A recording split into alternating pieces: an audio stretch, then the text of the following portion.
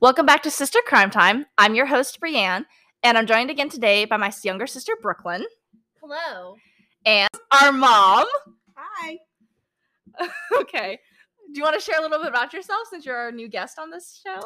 Sure. So I am Brianna and Brooklyn's mom, and then they also have two other sisters. Little monsters, you mean? Anyway, I've been married to the same man for almost 22 years. Woo! Haven't killed him yet, so he must be doing something okay. Okay. And I have the most beautiful daughters, and apparently Brianne has taken husband applications, so send it in. It's funny. So in our previous episode, we discussed the first part of the Jack the Ripper case, and today we'll pick up where we left off. So I want to clarify some things. Annie Chapman's murder also revealed that her womb had been taken. JackTheRipper.org specifically calls it the womb and refers to the uterus with Catherine Eddowes' murder, and I'm not sure why this is different. So the womb refers directly to when a woman is pregnant, but there's no information as to if Annie Chapman was actually pregnant. I think the website uses the words interchangeably. I apologize for what I said in the previous episode. I was taught that they were two different things. She was taught wrong, or she heard wrong. It's a high school honors and everything. Thought wrong. I mean, maybe. Yeah. It's also been a while, guys. Anyway.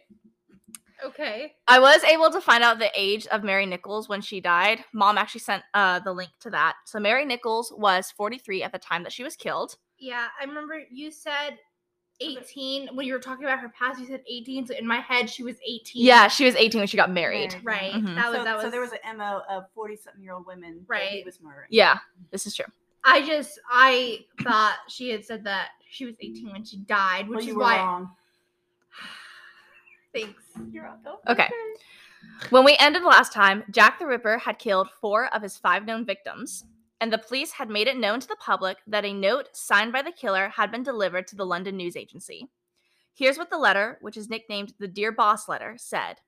Dear Boss, I keep on hearing the police have caught me, but they won't fix me just yet.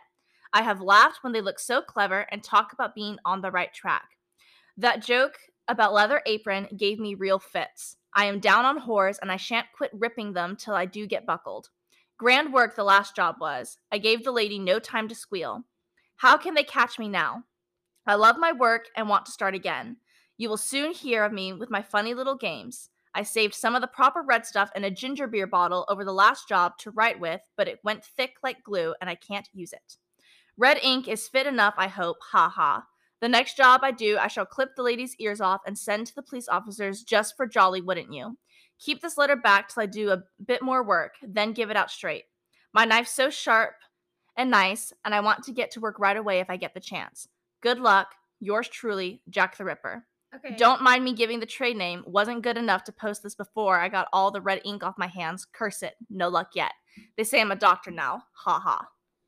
Okay, so the one I have to specifically ask, because I had brought this up in the last episode, and this letter specifically is just making me think of him saying going down on whores and ripping them, and that just, to me, it seems like he did sexually assault them or rape them or something to that degree. Well, if they were prostitutes, he probably wasn't. Well, I mean, I guess he could have raped them. No, but it's like either way, there was some type of sexual encounter. Yeah, he's for one, boasting about the murders, and another thing is the wording specifically makes me think that he did more than just murder them. Yeah. Right. It's true. That's what I'm saying. Either way, whether it be rape or it was a consensual thing because she was a prostitute, but there was some type of sexual encounter between the two of them. Yeah. It's true. I mean, but he says, I didn't give her time to squeal. What if, in the middle of the act of this physical, having this sexual encounter, right? He was cutting them. I mean, that would have been I don't like it. I don't like it. And apparently neither does Wicket. No. Yeah, we have our dog sitting here with us, guys. So if you hear purrs, I'm sorry, or whatever, mama's separation anxiety. If he he's thinks in another he's room. a cat. and even though he's sitting right next to mom, he's not getting attention. So if he makes noises, I apologize.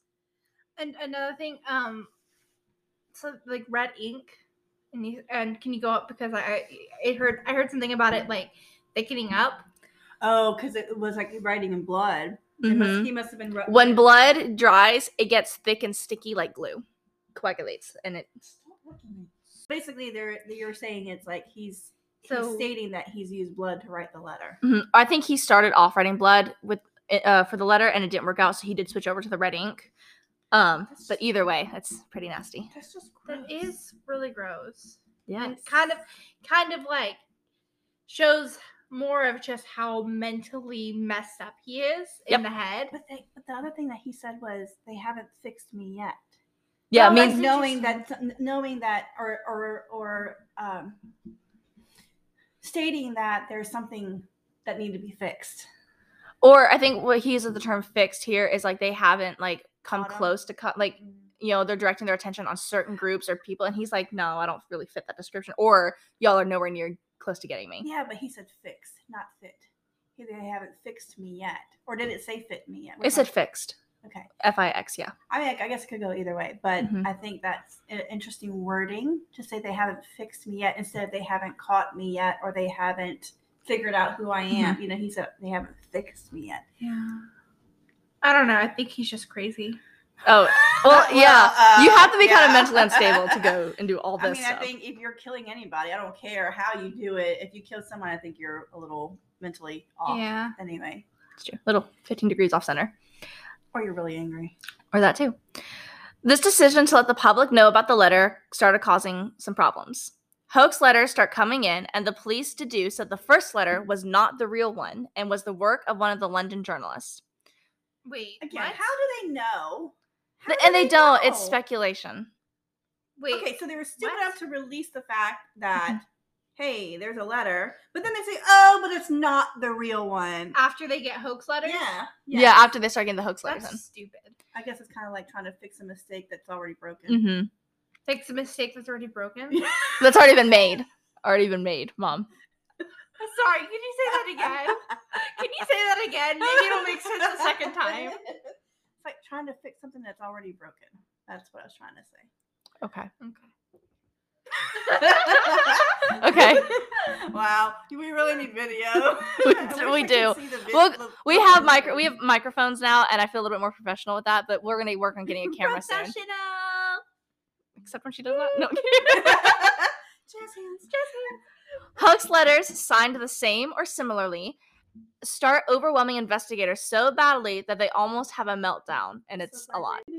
Some of the most famous of these letters was sent to Mr. George Lusk. This is the same guy mentioned in the previous episode, who is the president of the Mile End Vigilance Committee in mid-October of 1888. So what is the significance of that club, the Mile End? Basically, they were formed as a bunch of group of young men and stuff like that who were just trying to help like police with like their patrol business or whatever, because the police kind of like couldn't do it themselves. Basically like a neighborhood watch. Yeah, because the police couldn't be everywhere at once, and so they were going to help keep an eye out, especially on places where the police weren't going to patrol as much or they were thinned out. Oh, that's cool. That's cool. It's like an old-timey neighborhood watch.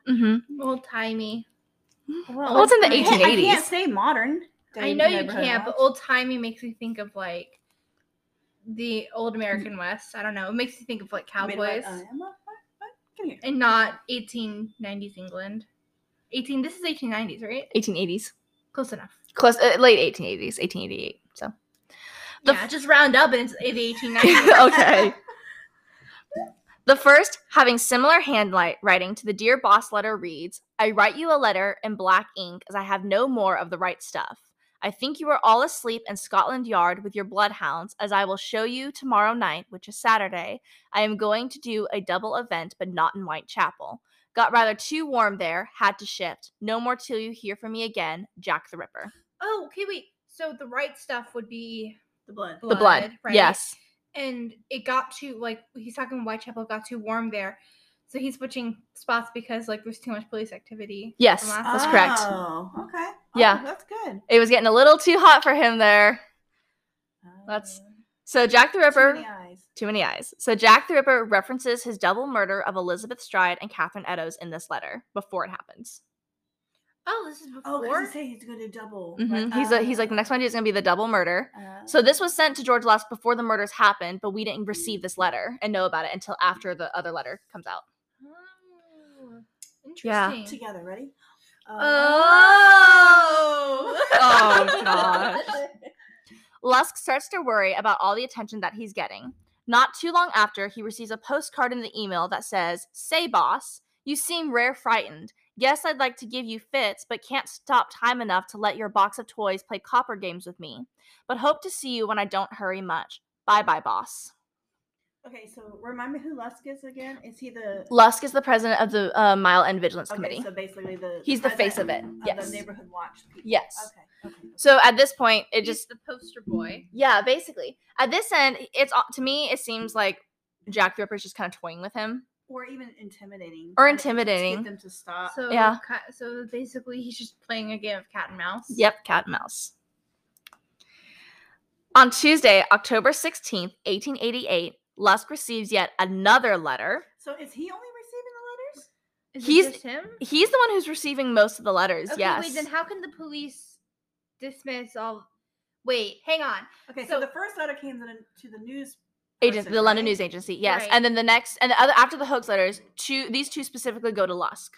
That's interesting. And interesting. Well, I don't know if hoax letters are going to Lusk as well, or if it's just these letters. Oh, because they didn't tell you that. Yeah, it didn't tell me that, and Lusk is well known at this point for being part of the Mile End Vigilance Committee. Huh. So that's interesting though. That it's not going to the newspaper. Yeah, like these are going specifically to Lusk, or even to the police. Like it's going to someone who doesn't even who's not a professional. Yeah, it's interesting. It's going to Lusk. Like that's what I said. It's kind of like toying with him or playing cat and mouse, like trying to intimidate, or you're like tease him or something. Yeah. This infamous letter was addressed from hell. This is the actual name of the letter. The letter contained half a kidney.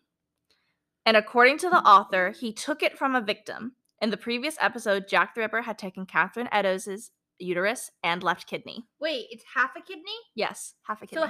So it's like, it's one kidney, but half of it's gone. Yeah, that's what half a kidney means. The whole kidney was taken out of the person. Yes. And he cut it in half, and he sent half to Lux. Yes. Why? At this point, why are you questioning? Yeah. At this point, why are you questioning why he took a kidney when he's over here? Why half a kidney? I'll get to that. The letter reads, "From hell, Mr. Lusk, Sar, I send you half." Yeah, it's spelled S-O-R, like short for sorry. I told you, the spelling is all weird in this letter, and and I have to read it really slowly because it messes with my brain. "I send you half the kidney I took from one woman, preserved it for you to other piece. I fried and ate it, and it was very nice. I may send you the bloody knife that took it out if you will only wait a while longer. Signed, catch me when you can, Mr. Lusk." What? Fried and ate it. Mm-hmm. That's not very good street food.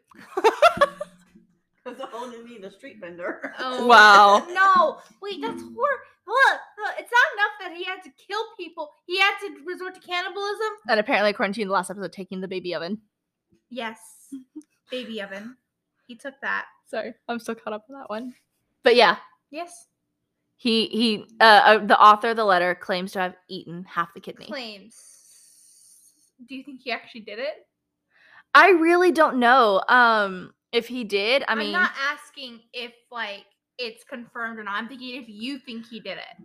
Did what? Eat the kidney? Eat the kidney. Do you think he actually did that, or do you think he was just for shock value? For shock value. Thank you. For shock value. Personally, I don't think that he ate the kidney. Okay. I think it was more just to intimidate and frighten people. But like I said, we don't know. I think it could go either way, honestly. Yeah, that's the thing is it could go either way. I think it can be for shock value, but I mean, look. At the same time, everything he's doing. The man is already butchering up bodies. Yeah. Or this person. Who's to say? Let's take it one more. We don't even know if it's a man or a woman, but it's been signed Jack the Ripper, so I'm going to assume it's a man. He's been butchering up bodies. Why not take that one extra step? It's almost like the high thing, right? It's not enough for him. Right. It's like, okay, so killing them wasn't enough. Mm-hmm. But then it had to go to disembowling them. Yep. Right? And now it's like removing body parts and then sending it back. Oh, that's just like another a lot. But then also saying I ate part. Oh, I don't like it. Saying they ate. Even if you didn't do that, here's the thing: is why I think he personally, I think he actually did do that because he is so into getting like boasting about all these evil things that he's done. He needs Jesus. That's what he really needs. Well, he's dead, so I don't think that's gonna happen. But just it's just like he's mom. He's like into boasting about all these horribly evil things that he's done. And to me, I don't think he would have boasted about doing something unless he actually did it. Yeah, I can see that. I can totally see that too. Yeah. That's a good point, Brooklyn. And also, he's like literally insane. Because he did say, I'm going to make it 2, right? So this is the first. No. Oh, wait. He hasn't done it yet. I'm sorry? When the last letter was, it's going to be double the murder. Right. And so the one, when he said it about the kidney, the double murder had already occurred. Oh, it had already occurred or had not already? Had already occurred. So that letter was sent after. So basically he'd be a man of his word. Yeah, exactly. Yeah. That's what I'm talking about. Interesting.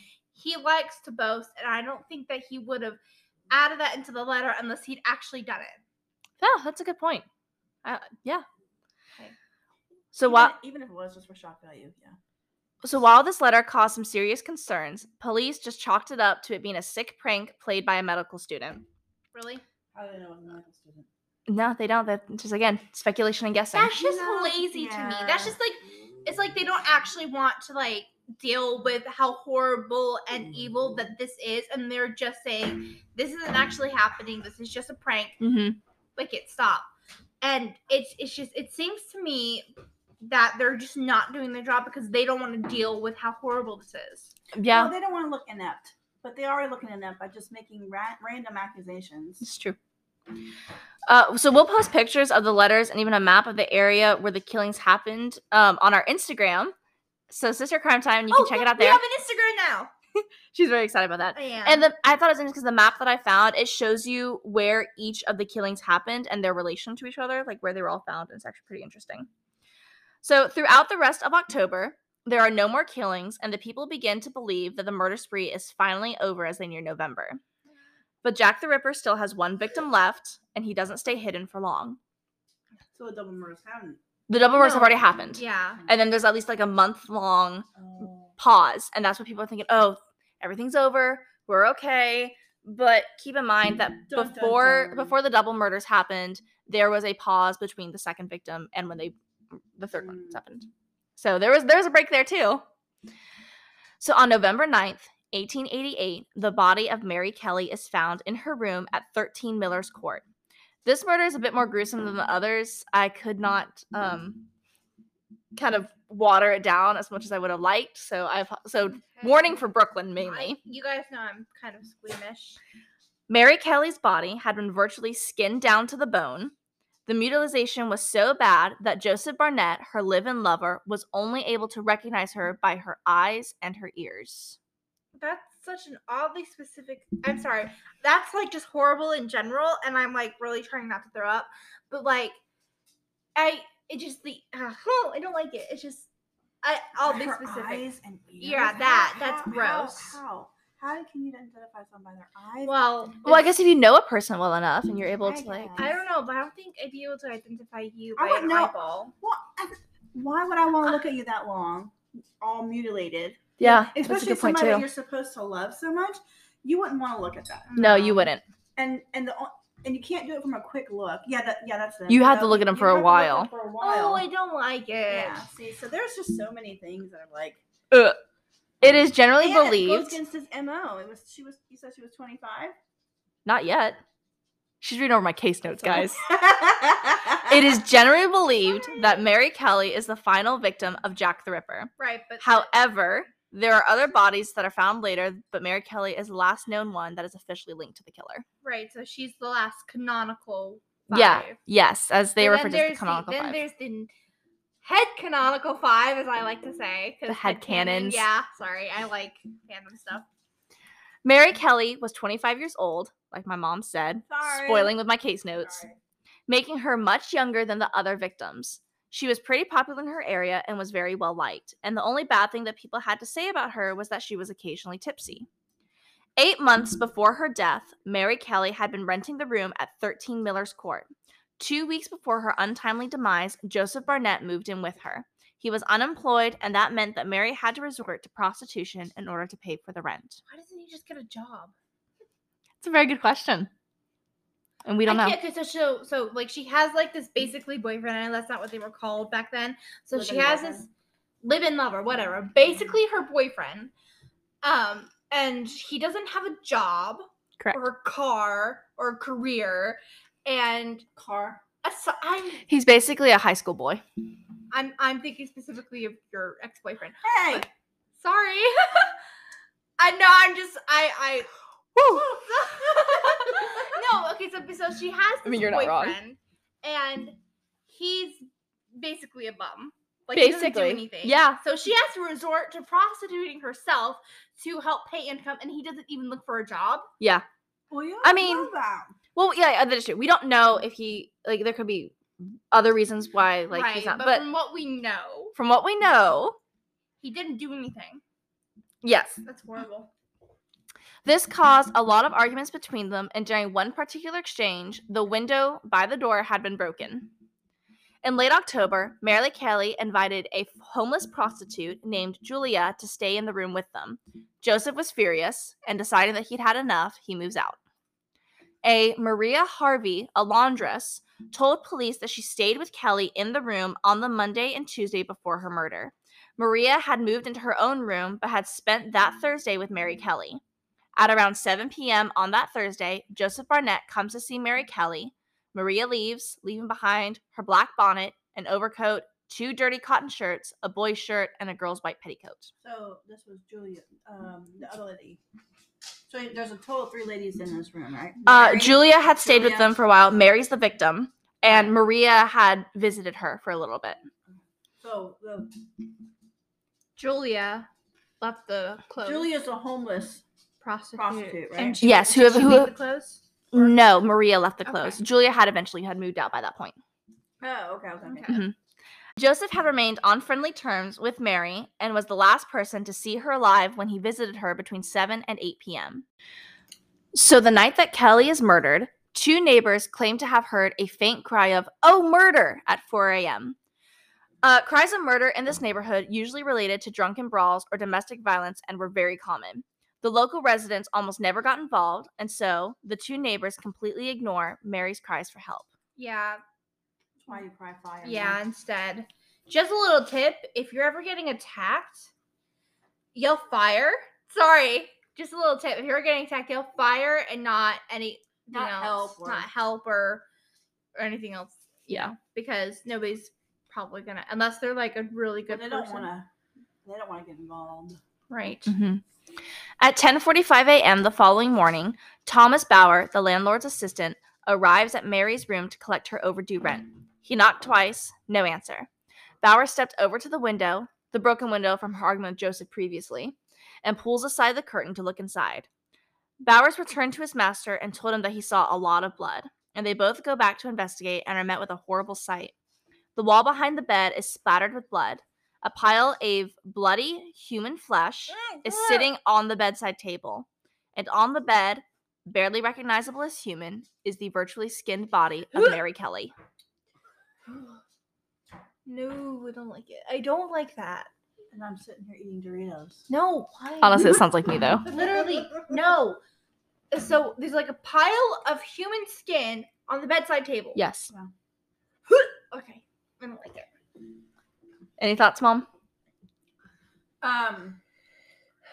Well, I mean, obviously, I don't think it was a medical student just from that description. Because if it was a medical student, they would have I think they probably would have been more careful with that. I mean, probably, or at least would have not mutilated it as much as they say it's down to the bone where she was completely unrecognizable. Mm-hmm. If you ask me, that kind of points to a butcher or no, not a butcher. This points to the fact that the person who killed her was really angry at this particular person. Skinning some. This is different from the this is much different from the other killings where he's only taking a few things, but this time. But I think it goes back to the whole, hey, that wasn't enough. I need a high again, and that's how people, have addictions, is because the first time, yeah, great, I got high or whatever. And then just isn't enough after that. After a while, after their body or their minds get used to it, then they will go seeking for something even even harder or whatever. Yeah. And the same goes for any type of addiction. It doesn't even have to be just drugs or alcohol. It could be any kind of addiction. And obviously this murder is an addiction for this guy, right? Because it just kind of goes from one victim to another victim, hardly stopping except for maybe a few things. And so psychologically, it makes almost a little bit of sense that this next one is going to be even more gruesome than the last one. If you notice that each killing is more gruesome than the other. Yeah, that's true. It's like a stairway to like I don't know where I'm going with this. Basically, it's just like leading into like something that's gonna be even worse. Basically, the only one that I think was the least gruesome was Elizabeth Stride, but that's also the police experts. No, the third one, the night of the double murder. Police believe that he had been interrupted when he was killing her, and that's why it wasn't as gruesome. It's just I'm still stuck on that one thing because it's just so horrible, and it takes time to do that. I have a very vivid imagination, and I'm in. I wonder. That's the thing. You're right. It takes time to do something like that. But if they were in a hurry, they would have butchered it up too, though. No matter who it was. Well, I wonder too. I have to think. I wonder if he gets a little bit of a high off of potentially being caught, because. Or seeing how close he can come. Before he is caught. Yeah. Because I mean, all the other killings were done like in relatively like. Not public, but in residential places, like out in the open almost. So like in alleyways. Mom, finish your Doritos before you stop. So he thrives on a challenge. Basically. Yeah, I think so. And then he's standing there in this room, skinning this woman, which regardless of if you do it quickly or take your time with it, like it still is going to take a while, regardless if you've experienced or not. And she had a live-in lover. He had moved out by then. They'd basically broken up after she took in Julia. He didn't like the fact that I guess she was helping other people and bringing. He didn't like her line of work. She was helping other people, but that she was helping prostitutes while she was a prostitute herself. So I don't know. That was kind of perfect timing. That's my sister coming out of her room. That the doors creak so bad. Yeah, that's pretty horrible. Bauer is sent to get to the police, and when they arrive, the police are horrified at the scene. Yeah, I bet. Honestly. Hey. Mary Kelly's head was turned towards the window, and her face was mutilated beyond recognition. Okay, time. Yes. Hold on. Just caught something. One of the victims from the first podcast, her head was also faced towards a window. Oh, yeah, it was faced off to her side. Mm-hmm. But towards a window, though. Was it towards that side? Because it was. I think her head was facing a building. Basically. Oh yeah, it was facing the building. Very interesting. It is interesting. I wonder if that's like a clue. Interesting. Like I wonder if he had her facing like a certain thing outside the window. My thought too is having her head turned away is also like maybe if making the killer it personal, not making it personal. Yeah. I thought that's interesting though. Like I don't know. But I wonder what was across the street then. Skinning someone and taking their inside seems pretty personal to me. Well, I mean, what we mean by personal is like you can't when you look at someone's eyes, it's hard to hurt somebody. Oh my gosh, let me be a mom for like 5 seconds to make a joke. No.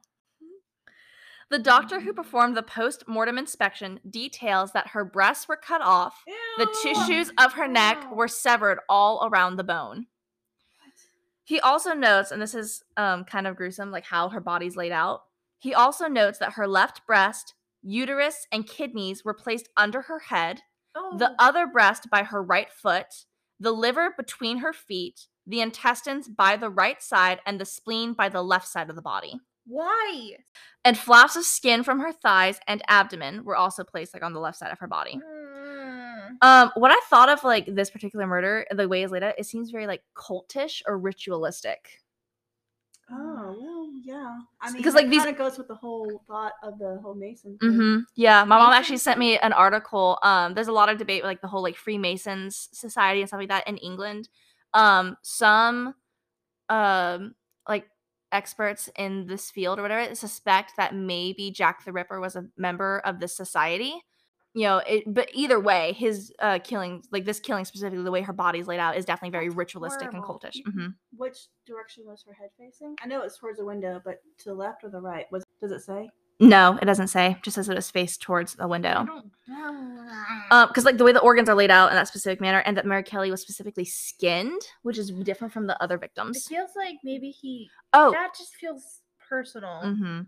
Like there's a lot of anger behind it. Definitely a lot of anger behind that one. But her throat was still cut like all the other victims. So that method of like actually like ending her life is still the same with everyone else. But how she's horribly mutilated more than the others is just seems horrifying. That's an overkill. Oh no. That's my line. Whoa. I don't have lines. I should have said that though. Mary Kelly is typically recognized as Jack the Ripper's final victim. Though there's some debate about other victims, such as 29-year-old Rose Millett in December of 1888, Alice Mackenzie in July of 1889. A mutilated torso of an unknown woman was found in September of 1889, and Frances Cole in February of 1891. So realistically, they just gave up. Yeah, it honestly feels that way. Like they're like, well, you know what? We can't find him. We're done. Okay. Yeah. So the police and experts link Mary Kelly as being the official final victim of Jack the Ripper. They suspect these other ladies were as well, but there's no real proof tying that. Like I said, it's like they gave up. Yeah. And I just thought like it was worth noting that there were 4 others whose names are not known. The case kind of goes cold after the death of Mary Kelly. Police have no leads. The other possible victims I mentioned earlier are killed farther apart, time-wise. The killings also just randomly stop, and the police and public are then left wondering, where is the Ripper?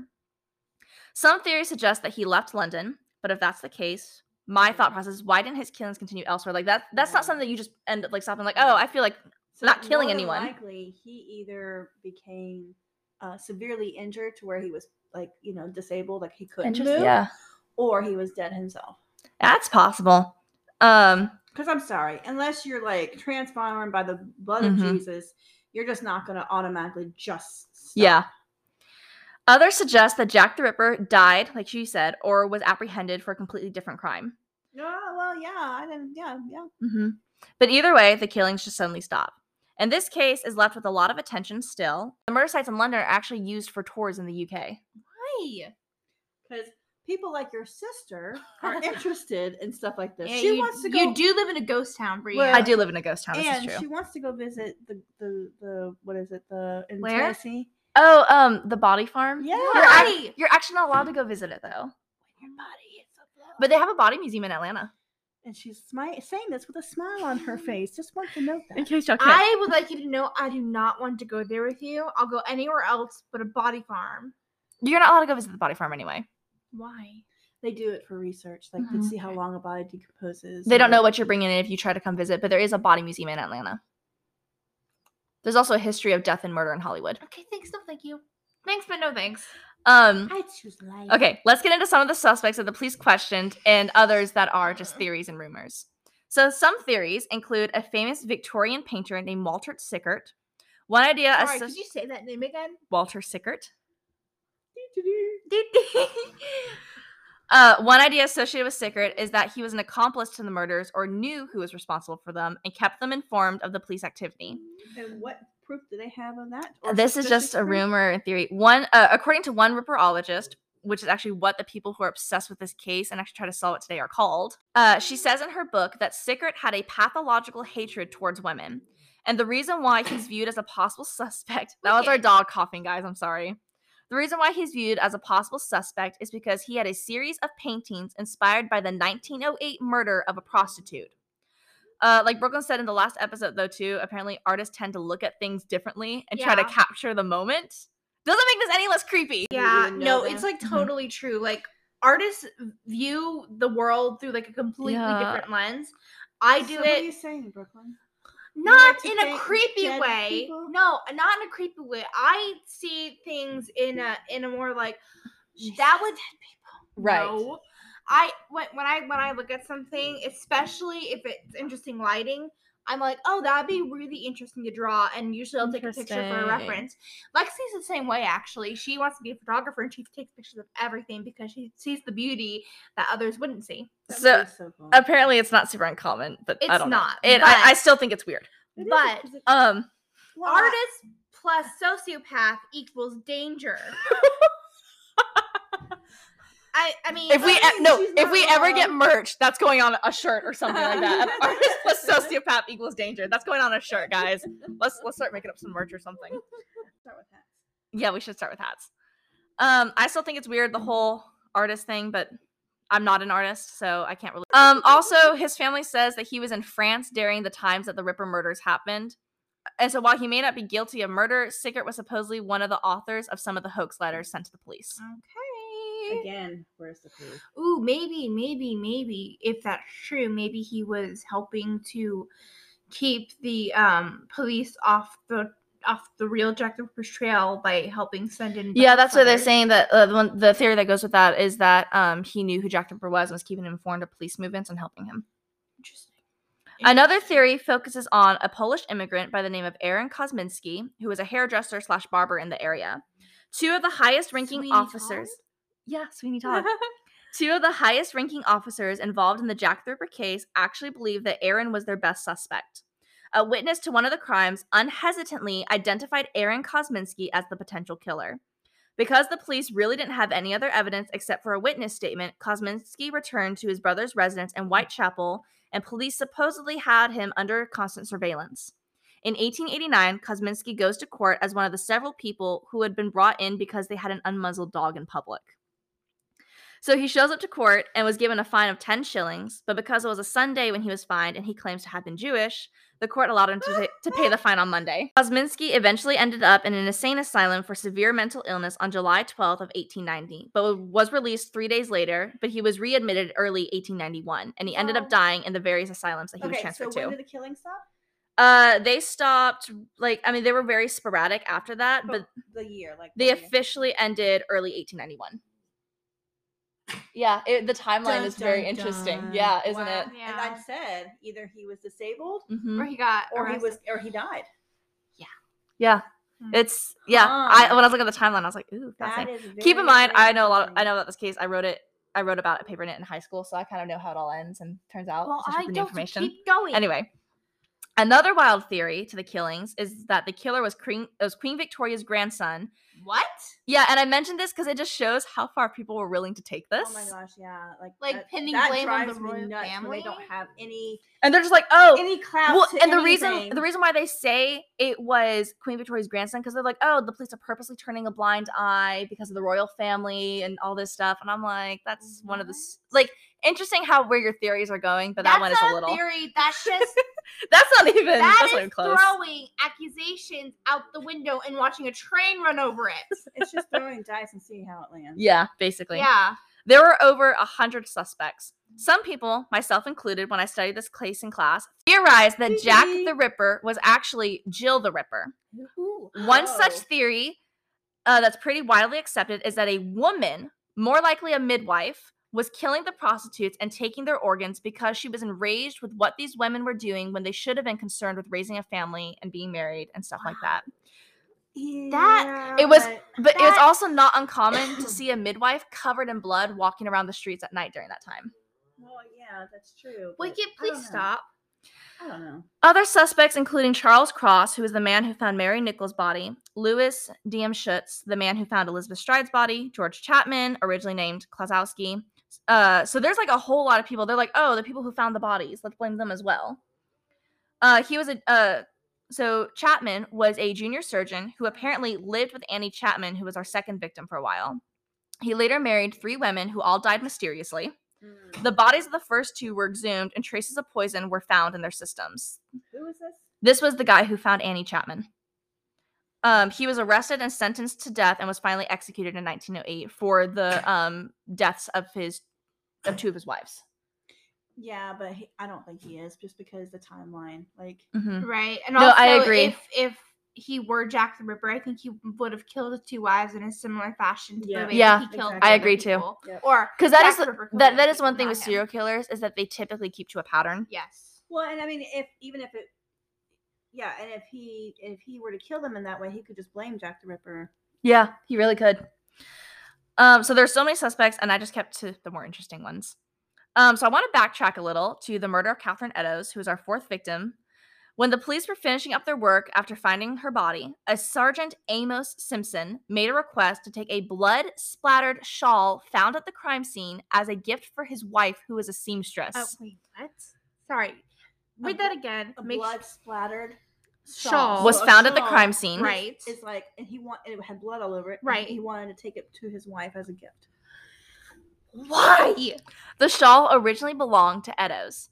He was given permission, and as one can expect, the gift was not well received. Well, wait a minute. Wait, the shawl was originally his? No, the shawl belonged to Eddowes, belonged Catherine. to Catherine Eddowes. To the victim. And so the police let him take home a piece of evidence Yeah. to give to his wife. Yes. He could have at least washed it. Did he wash it before giving it to her? No. His wife, horrified, stashed the shawl away in a box, and it was never washed or worn again. This guy's probably thinking, what? Why just throw it away? Why stash it in a box? Why not just throw it away? Honestly, that's a good point. Oh, no, word. But the shawl comes back into play. But he definitely did not receive Husband of the Year reward, for sure. Well, So the Jack the Ripper case was officially closed in 1892, which is about a year after the killings officially stopped. Eddowes' shawl that Simpson had gifted to his wife was passed down generation to generation in his family before finally being put up for auction in 2007. The shawl was? Yes. Come on, people. It was purchased by Russell Edwards, an English businessman and self-proclaimed armchair detective. What is an armchair detective? Basically Sherlock Holmes. Yeah. Oh, okay. Although the shawl was old and fraying, it still contained valuable DNA evidence and it had never been washed. In 2011, Edwards hired forensic geneticist Dr. Jari Luhelinen. I think I was pronouncing that right. I actually don't know. Luhelinen. Yeah, there you go. To study the shawl. Dr. Luhelinen discovered patterns of blood on the shawl consistent with slashing and identified evidence of split body parts consistent with a kidney removal and the presence of seminal fluid. Seminal fluid. What is that? Semen. So she was basically sexually assaulted. Or at the very least. Or he was a John. That's what you call a customer of a prostitute. Okay. A John. Why would I know these things? I don't know. Luhelinen. I don't know these things. That's the point. Luhelinen retrieved mitochondrial DNA from the shawl. For those of you who don't know, mitochondrial DNA is passed down it's only the powerhouse from of the cell. Yes. Also, what gives a Jedi its powers? No, those are midichlorians. Close enough. The mitochondrial DNA is passed down only from the mother to the child and has a higher number of copies in its cell, which makes it easier to extract. He matched the mitochondrial DNA taken from Karen Miller, who was a direct descendant from Eddowes, and a female descendant from the Polish immigrant Kosminski's sister Matilda. Oh. So the guy that died in the asylum. Oh. Yes. Is it him? Is it him? Kosminski was one of the prime suspects in the Ripper case, and he was diagnosed paranoid schizophrenic and was admitted to an asylum in 1891 after trying to attack his sister with a knife. Kosminski was identified as the murderer, but with no hard evidence, the police couldn't do anything. He was, however, institutionalized indefinitely until his death in 1919. So it was him. The DNA concludes that, yes. I should be a detective. No, you should. Obviously, the biggest concerns over this is that the DNA was tampered with after over 100 years of being handled and passed through several generations. Well, yeah. And not only that, but mitochondrial DNA, you can share DNA is very similar in its structure and how it's built up. And there are only the smallest things that can exclude you. But because it had been hundreds of years, they weren't 100% positive that Kosminski was the killer. But I think it's just very interesting that it was his Well, DNA. do you want to know? He was already a suspect. Mm-hmm. And it places him with her. Yeah. And not only that, but also, I mean, the timeline-wise, like he was sorry, oh my gosh, my chest, I'm getting heartburn. He was admitted to the asylum, like, indefinitely by the time the killings ended. Right. You know, now I can't even say what I was going to say because we passed the part where it was relevant. Oh, okay. I'm sorry. Okay, this is where we'll end for the day. That is the infamous case of Jack the Ripper and his possible identity having been revealed. Do you want to add your thoughts, Brooklyn, before we leave? Do you have any to add? Well, I think that I knew who it was the entire time. That's not true. I love her confidence. I just am really shocked and shocked that and dismayed. Happy shocked that they managed to find DNA evidence after 100 years of manhandling a scarf or a shawl, whatever you want to call it, doesn't matter, because it's basically just a string of rags at this point, covered in blood. And I'm getting off topic.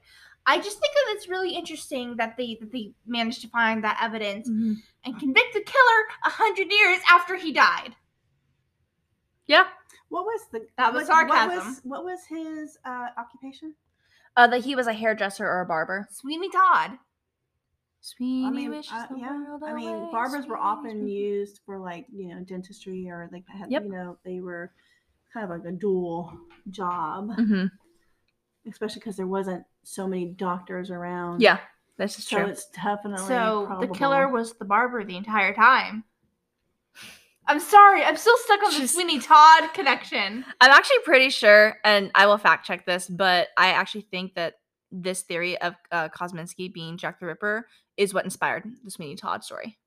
The musical. Yeah. Well, who wrote it, by the way? I think Sondheim. I knew it. I just did a song for it in my class. Yes. So his descendant, what did they say? Did they have any comments about Not that I could find. Did you even look? Yes. Okay. Not that I could find. I couldn't find anything. I would love to hear their thoughts on kind of that. like whoa. Yeah. So and also just the spiritual side and the psychological side. I would like to know like what their family line was like after that, Yeah. That's a good point, because a lot of it's true, like the actions of someone can cause stuff to happen down your line without you even realizing it. Kind of like the sins of the father. Mm-hmm. That's a really interesting case. I enjoyed. Thank you for that. Yeah, absolutely. Yeah. Apparently, from Brooklyn's attitude, I should not join the next one. No, I think you're very fun to have around. I love you. She's like, just don't interrupt me. Yeah, don't do that. Or correct you. Or not get your jokes. The joke I was going to make was that if scientists can extract dinosaur DNA and clone dinosaurs 100 million years after they're extinct, it's no surprise that we can get it from a scarf 100 years later. Shawl. That was the shawl 100 years later. That was the joke I was going to make. It was going to be a Jurassic Park. That was the jig. I heard that too. It was going to be a Jurassic Park joke, but someone ruined it. All right, well, thank you guys for joining us. So until next time. Goodbye. Bye.